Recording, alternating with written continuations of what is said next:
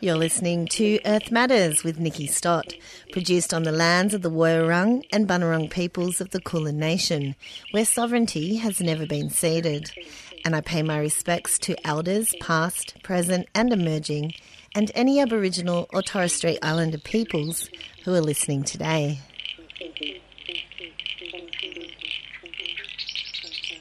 Between 1946 to 1998, world players in the nuclear armaments industry conducted more than 2,000 nuclear test explosions around the world, including more than 310 nuclear tests that were conducted in the Pacific Ocean during this time by the United States, Britain and France. Across the region, including in Australia, protests and direct action campaigns against nuclear testing were organised from the 1950s, at first for nuclear disarmament and later for the rights of survivors of nuclear testing. Today on the show, we'll hear from Pacific Islands-based journalist and researcher Nick McClellan, who spoke recently with Jan Bartlett from 3CR Community Radio in Melbourne's Tuesday Home Time program about how many of these old-school activists are now sadly passing on. But also how there is hope in a new generation of activists who are now rising up and taking on that same fight for global nuclear disarmament, and in particular the ongoing fight for the rights of nuclear survivors that continues to this day. We've spoken many times over the years, Nick, about the nuclear tests in the Pacific, and it's come a time now when a number of those activists from those years are passing on themselves. Yeah, it's been really tragic over the last 3 years that really a whole generation of anti-nuclear campaigners, people who were really instrumental in raising the issue of nuclear testing, both the campaign against testing while it was going on between 1946 and 1996, more than 310 nuclear tests across the region, but also, more importantly, people who kept campaigning for the rights of nuclear survivors. Many people across Australia, Marshall Islands, Kiribati, French Polynesia and other sites were affected by health and environmental impacts of the nuclear testing. And there's a generation of people who, since the end of testing in 1996, have been campaigning for the rights of those people affected, calling for compensation, reparations, medical support for people whose health has been affected by nuclear testing. How successful have they been in winning those rights? Slowly, they've been quite successful, but the battle's never over. In both the Marshall Islands, in Australia and in French Polynesia, there are systems that have been created for compensation for people whose health is affected. In all three cases, however, the original creation of the scheme was insufficient to meet the range of health and environmental impacts and placed enormous burden on nuclear survivors, whether they be civilian or military, to prove that their health problems, their cancers, their leukemia, whatever, was caused by the nuclear testing. So in French Polynesia, for example, for many years the French government denied that their 30 years of nuclear testing between 66 and 96 caused health problems. Indeed, just last year, President Edouard Fritch of French Polynesia, who'd been a right-wing political leader for many, many years, lieutenant to long-serving President Gaston Flosse during the nuclear period, he admitted in the Territorial Assembly that he'd lied about how safe the tests were, that he'd openly lied about the lack of health challenges and so on. And for the nuclear campaigners, particularly in a group called Mururoa e Tato, Mururoa and Us, who'd been campaigning for compensation, they were not surprisingly angry that they'd known for a long time that there were health effects. And sadly, we've seen three key leaders of Mururoa e Tato die in the last 3 years.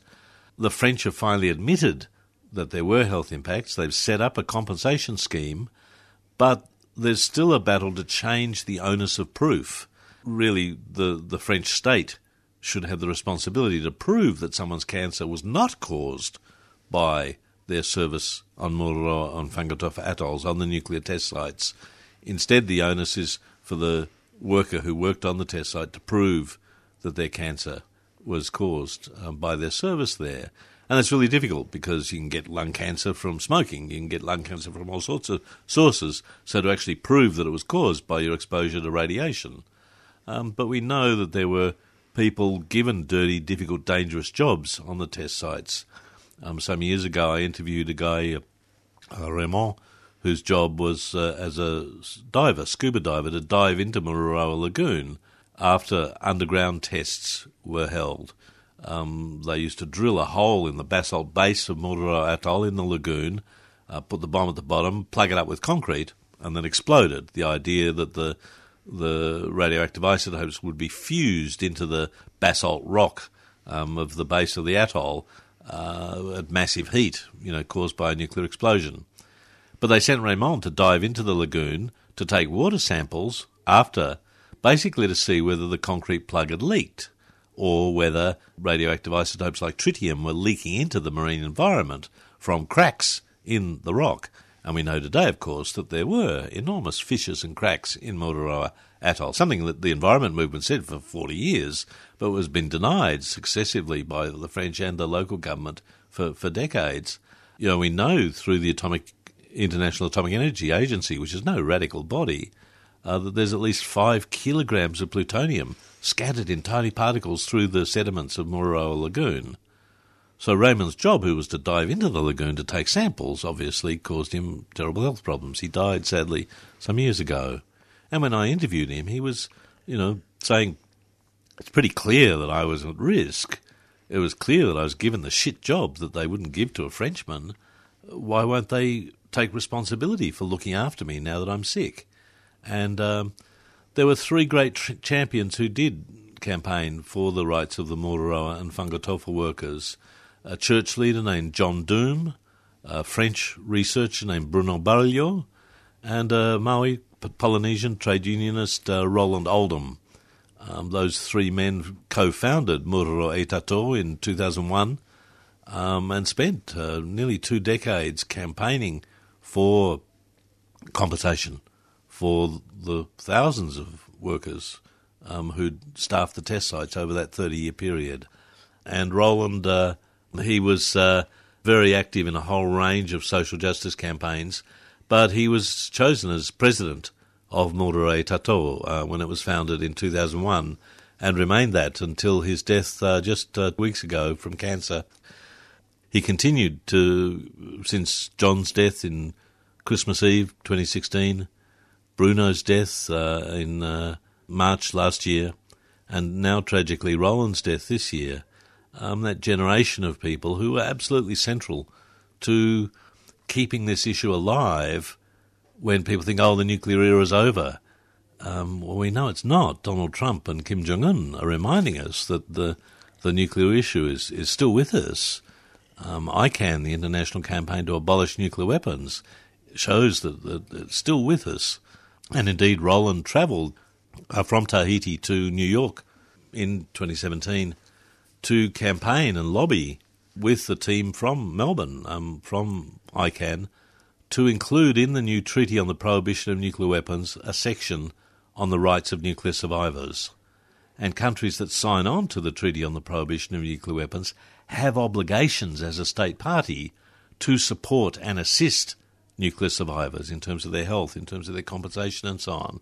That's, as I say, unprecedented in any disarmament treaty, and it was the work of people like Roland, like ICAN activists, indeed Indigenous activists from Australia, Karina Lester, were party to that, making this a really important part of the treaty, not only cleaning up the environmental impacts of nuclear testing, but also addressing the rights and the health of people who participated in the testing program.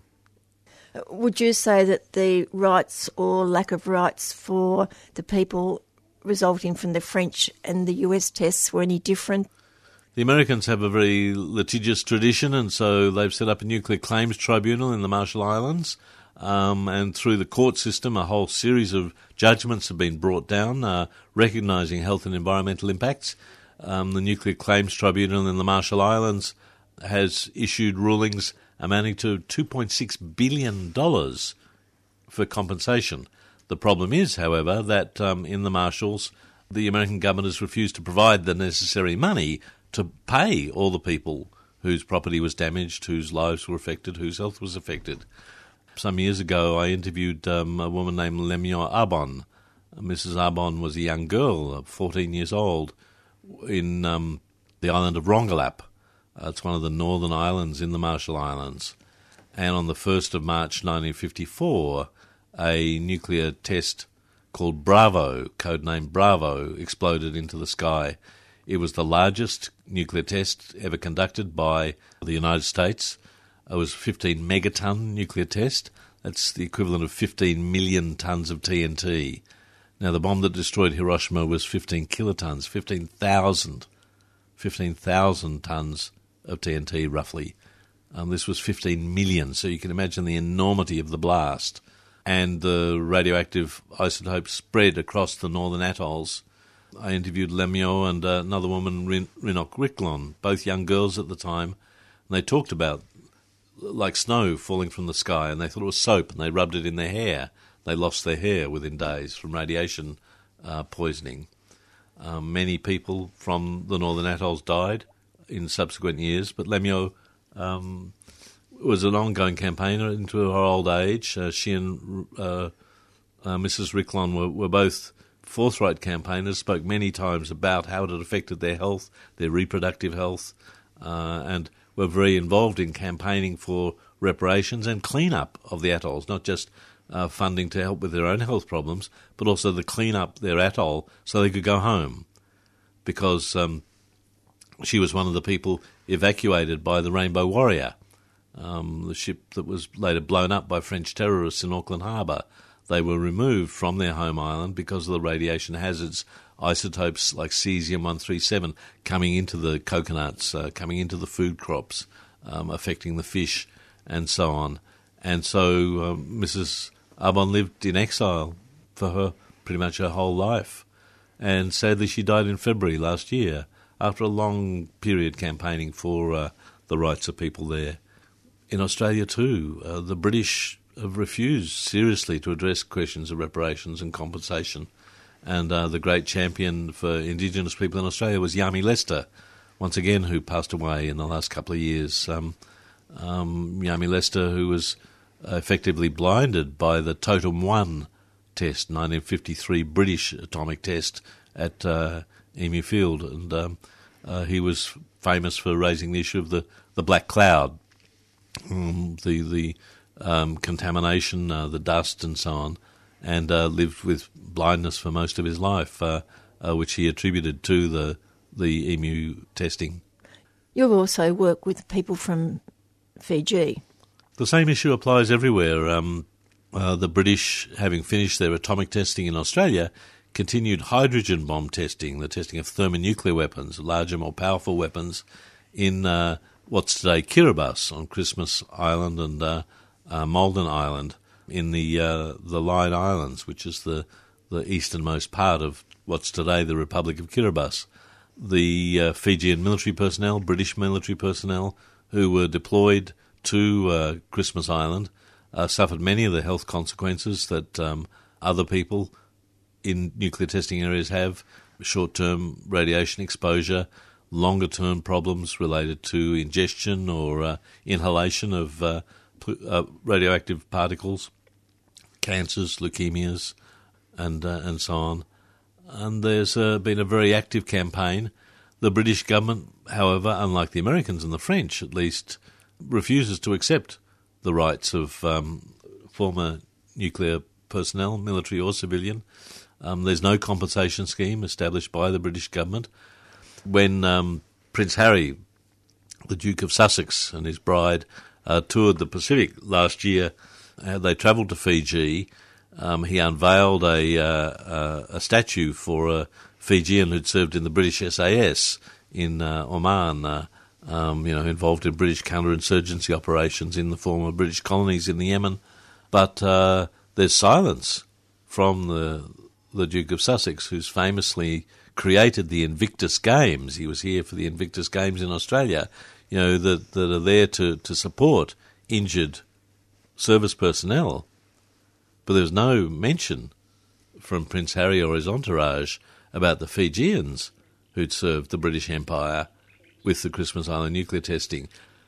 And that's a sort of scandal that continues to this day and sees men in their 80s, early 80s, still calling for reparations, for compensation, for recognition. You're listening to Earth Matters on the Community Radio Network.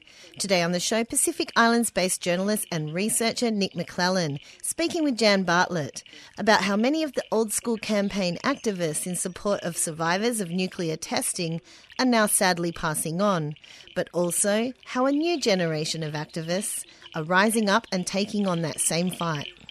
Talk more about the next generation coming on who are supporting and keeping this issue alive. And that's the thing that's so important and so encouraging. Nuclear testing ended in 1996. The last French test began in 1946. So there was 50 years of nuclear testing across the Pacific, in Australia, in Kiribati, in Johnston Atoll, in French Polynesia, in the Marshall Islands. And that generation who were there during that period in the 20th century are now getting old and passing on. But a younger generation have picked up the torch. We mentioned Yami Lester.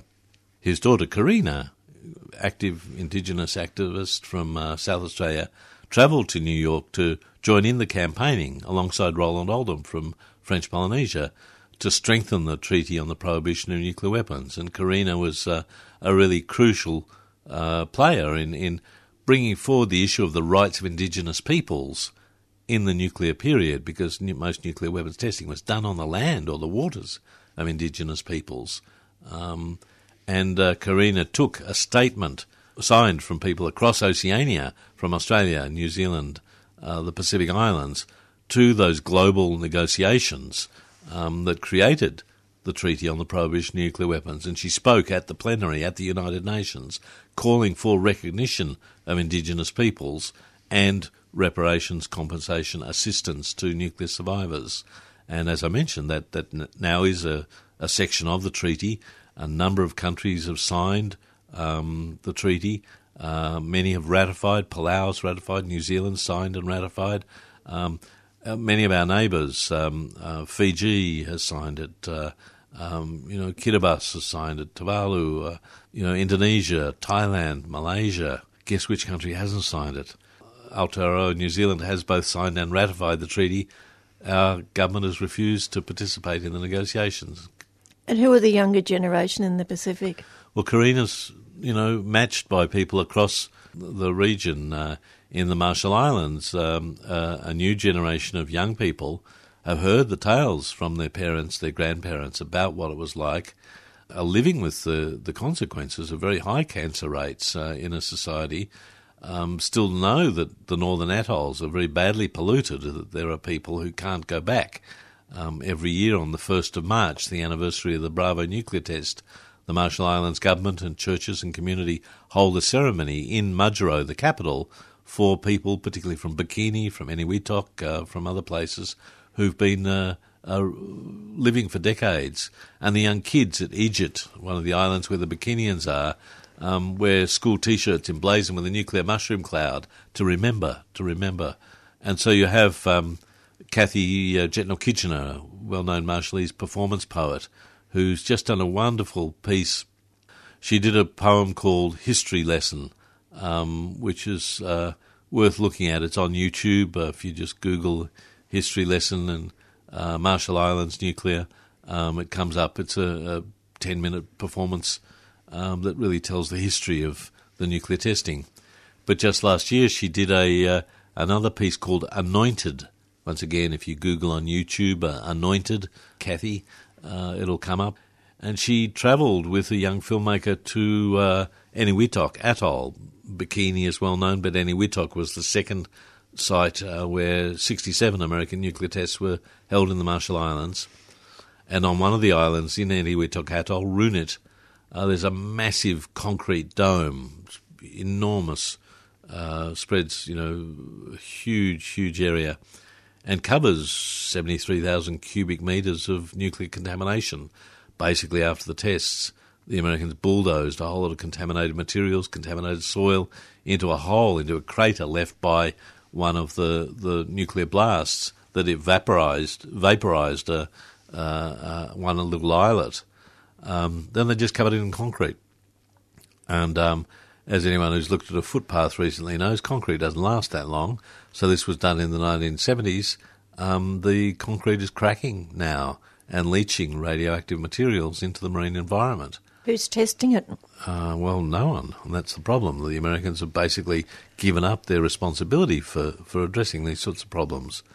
I had the same experience. I travelled to Algeria in 2007 with a delegation to meet with the people who were survivors of the French nuclear testing. And we went to a place called Ineker, which is a mountain range in the middle of the Sahara Desert. The French conducted 13 underground tests by drilling tunnels into the side of the mountain, putting the bomb at the end and then plugging it up with concrete and blowing the bomb inside the mountain, once again with the idea of fusing the radioactive explosion into the basalt base of these mountain range. The problem was in 4 of the 13 tests, they blew a hole in the side of the mountain. You can see lava flows down the side of the mountain, and those lava flows are contaminated with plutonium. For a long time it was silent because, the Algerian National Liberation Front, FLN, fought for independence. It was a terrible bloody war from 1954 to 1962. More than 1 million people died. It was a vicious war by the French against the anti-colonial movement. But part of the Evian peace deal that ended the war allowed the French to keep military bases in the country for 5 years. And during that period, the French continued their military base in the Sahara Desert for nuclear testing. So there were a number of nuclear tests conducted after independence, and for a long time neither the French government nor the Algerian government wanted to talk about this. So between 1962, independence, and 1965, French continued underground nuclear testing in the Algerian desert. And during that time they were building the base at Mururoa and Vungatova Atoll. And when the base in the South Pacific was ready, the nuclear testing centre was ready, they relocated from Algeria to the South Pacific. But neither the French nor the Algerians really wanted to say, well, the Algerian National Liberation Front won a great victory against French colonialism, but we let them keep testing nuclear weapons in the desert afterwards. It sort of takes a bit of the gloss off the great victory. So there was a silence about it for many decades. And indeed, it was only in 2007 when France was proposing to sign a new peace and trade deal with the Algerian government that some people in Algeria said, hang on, you guys haven't cleaned up the mess that you left during the nuclear testing period. And there was a major congress in Algiers, the first time ever, decades after the end of the war, where Algerians spoke about the health consequences. And it was a terribly moving thing. I mean, I met a guy who'd been an FLN prisoner in jail with colleagues. And one day they were taken out of jail, flown south to Regan, in the middle of the Sahara Desert, and were told to dig a whole lot of trenches. And what that was the trenches for the cabling between the bunker where the French scientists were and where France did its 4 atmospheric nuclear tests. Before they did underground testing, they did 4 nuclear tests in the atmosphere. And these FLN prisoners were used to dig the trenches for the cabling into the contaminated test site. And after they dug the trenches, these poor bastards were put on a plane and flown back and thrown back in prison. And he hadn't told his story before. Not surprisingly, there weren't many records on the French side about what they'd done. And there was a whole series of stories like that. A wonderful Iraqi guy who was an Iraqi dissident who'd fled Saddam and ended up, he was a left-wing dissident against Saddam Hussein, ended up in Algeria for sanctuary. He was an expert on camels. We were sitting at morning tea and he started asking me about camels in Alice Springs. He'd been to Alice Springs, he knew about all the cameleers, and he knew about the history, the Afghan history of Australia, more than I did, frankly. he'd been studying how camels had been affected by the nuclear testing around in Eker. The water sites, the oases, the wadis had been polluted by nuclear testing. And he'd been doing this study supposedly about the camels, but also interviewing the Tuareg nomads who used those sites and found all the health problems that the Tuareg nomads had. So this is a global story. From the deserts of Algeria to the Kazakh plains, to Lop Nor in China, to India and Pakistan, to the furthest islands of the Pacific, this is a global story. And the nuclear era has created sacrifice zones all around the globe. And many of these areas are contaminated beyond remediation. It's going to take another 4 decades to clean up Fukushima, and billions of dollars. And you still hear Ningnongs talk about how we need to go nuclear to address climate change. Okay, let's think about the challenges of climate change, but let's clean up the mess that was created during the 20th century, during the nuclear era, and let's address the rights of the indigenous peoples who bore the brunt, by and large, and the military personnel who staffed the test sites. Let's address the issues of health, of compensation, of reparations, of clean-up. There's a lot of work to be done.